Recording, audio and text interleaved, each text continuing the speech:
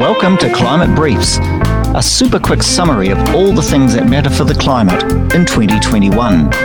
I ask a simple question, our experts give a succinct answer, because everyone likes a tight brief. All right, and to consider the question of the week, which is shareholder activism, I'm joined by Barry Coates, who is the founder and executive director, I think, perhaps CEO of Mindful Money. Barry, thanks for joining us on this climate business. A great pleasure, Vincent. All right, Barry, the question of the week is, what is shareholder activism and why does it matter for the climate? It's actually the shareholders who own companies, but typically they don't exercise their voice. So the key thing is now they're starting to do so. And they're starting to take on some responsibility and accountability for what companies are doing vis-a-vis the climate and related issues. You had a great example of shareholder activism in one of your newsletters. It was the pressure that was put on Rio Tinto after they appallingly blew up a really ancient Aboriginal site in Australia. What happened as a result of that cultural vandalism? Yeah, this was a site in the Pilbara. The Aboriginal peoples there had basic cultural artifacts and caves dating back 46,000 years, and they were wantonly destroyed by Rio Tinto and trying to reduce costs a bit or trying to save some money, and they knowingly destroyed the site. So as a result, the shareholders, typically the big institutions, kicked out the CEO and forced the resignation of senior executives. It's a really important example of where that kind of responsibility is taken by the shareholders. In the climate change space, there's a lot of it going on with regard to the major oil and gas companies, the Exxon Mobils and the Chevron, BP, Shell, and they're under pressure to basically accelerate their transition away from fossil fuel production into renewable energy. And it's a really important sign because we're seeing at last the institutions that own those shares taking on their responsibilities and forcing action. So it's a case where in a way, the big institutional shareholders are going from being a major problem into being part of the solution. The institutions are putting pressure on the companies. Who is putting pressure on the institutions? Well, that's exactly the right question. Often it's the members of the public. So, for example, kind of organisations like Mindful Money are trying to spread the word around the importance of ethical investing and responsible investing, so that they're putting pressure back on fund managers. So, if a fund provider who provides KiwiSaver funds, for example, or investment funds for retail investors, they're now feeling the heat to engage more with the companies that they invest in and try to shift those companies towards more responsible ways of operating. And that's happening throughout the kind of supply chain of these big companies. So for example, the funds that we invest in then invest in other funds, and there are big asset managers, like some people may have heard of BlackRock or Vanguard or State Street. Now those big fund managers are starting to take action as well. So that starts to become really powerful, because at the end of the day, those companies acting on our behalf own the shares of the companies that cause the damage or provide the climate solutions. Sometimes things start and they sound great and they don't amount to a hill of beans. What is the impact of this pressure that fund managers are feeling from the public and from organisations like yours, is it 2%, 5%? Is it 20, 50%? Is it significant enough pressure to make a difference on where the big money goes? Yeah, some great examples of where it's working well, where these funds actually are exercising that influence and we see change happening as a result. However, for many funds, the first kind of action that they take is greenwash and kind of claiming to be doing things that they're not doing. So it is one of the ways that the people who own the shares in these companies through KiwiSaver accounts, for example, have to, in a way, keep their fund managers accountable for actually walking the talk as opposed to greenwash. The power will come when this is taken really seriously and the bigger actors start to do things proactively and with a really accountable framework. And those pieces are being put in place. So there's examples now, but there's a long way to go. Another big influence in that will be not so much the ethics, but the financial returns. So when it becomes a better investment to invest in a renewable, wind farm or solar plant as opposed to a coal mine, that must be the moment that you jump the shark. You jump to a different world where it becomes financially better to be backing the things that are climate friendly. Has that happened yet?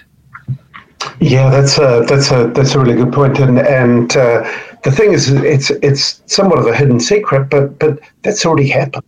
That since over the last 5 years, for example, we've tracked the share prices of the oil and gas companies, and they've halved over the last 5 years, while the general share market has continued to go up.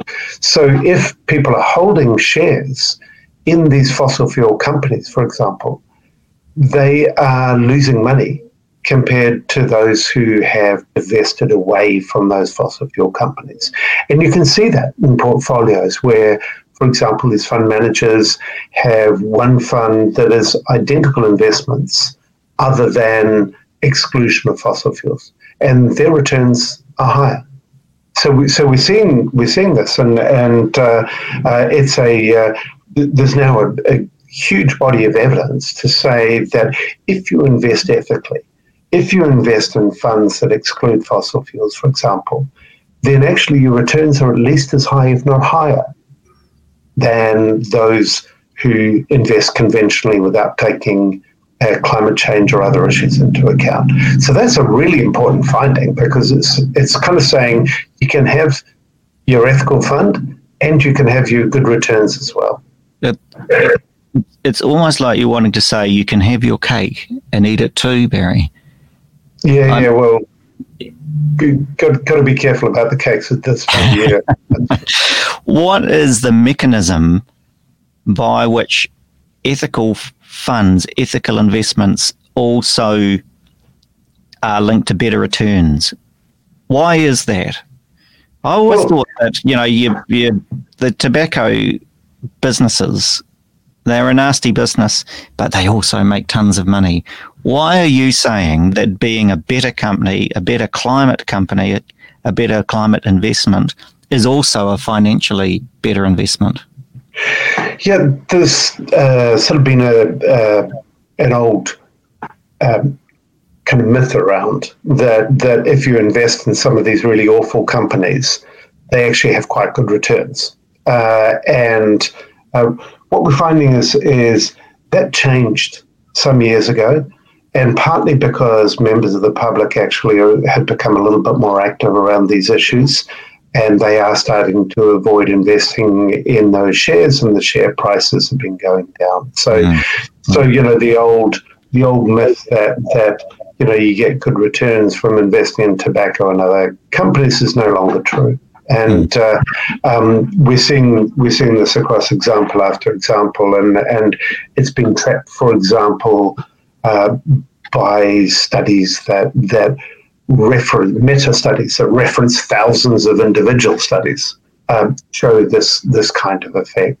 And most people realize this. So they realize that the most trusted companies tend to be those that are good on sustainability. And those companies have loyal customers, and they have a strong brand, and they have motivated employees because they treat their staff well and they treat communities well, and they avoid environmental liabilities and being sued for environmental pollution. There's a lot of ways these days that the more sustainable companies are actually rewarded financially, and those who invest in those portfolios of sustainable companies do well. Now, that makes sense. Not being priced into financial markets. Yeah, it's like a nest of adjacencies. The companies that care about their effect on the environment are probably the same group of managers who then also care about how their staff and their supply chain is being treated. They're probably the same people that give care and attention to their balance sheet and whatever. And I reckon the mechanism is not linear. I think it reveals the diligence of the management teams. If they care about this, they probably would care about that. That's right. They're attuned to what's happening outside of their company and in their environment, and with regard to their community relations, their relationships with customers, what their customers care about.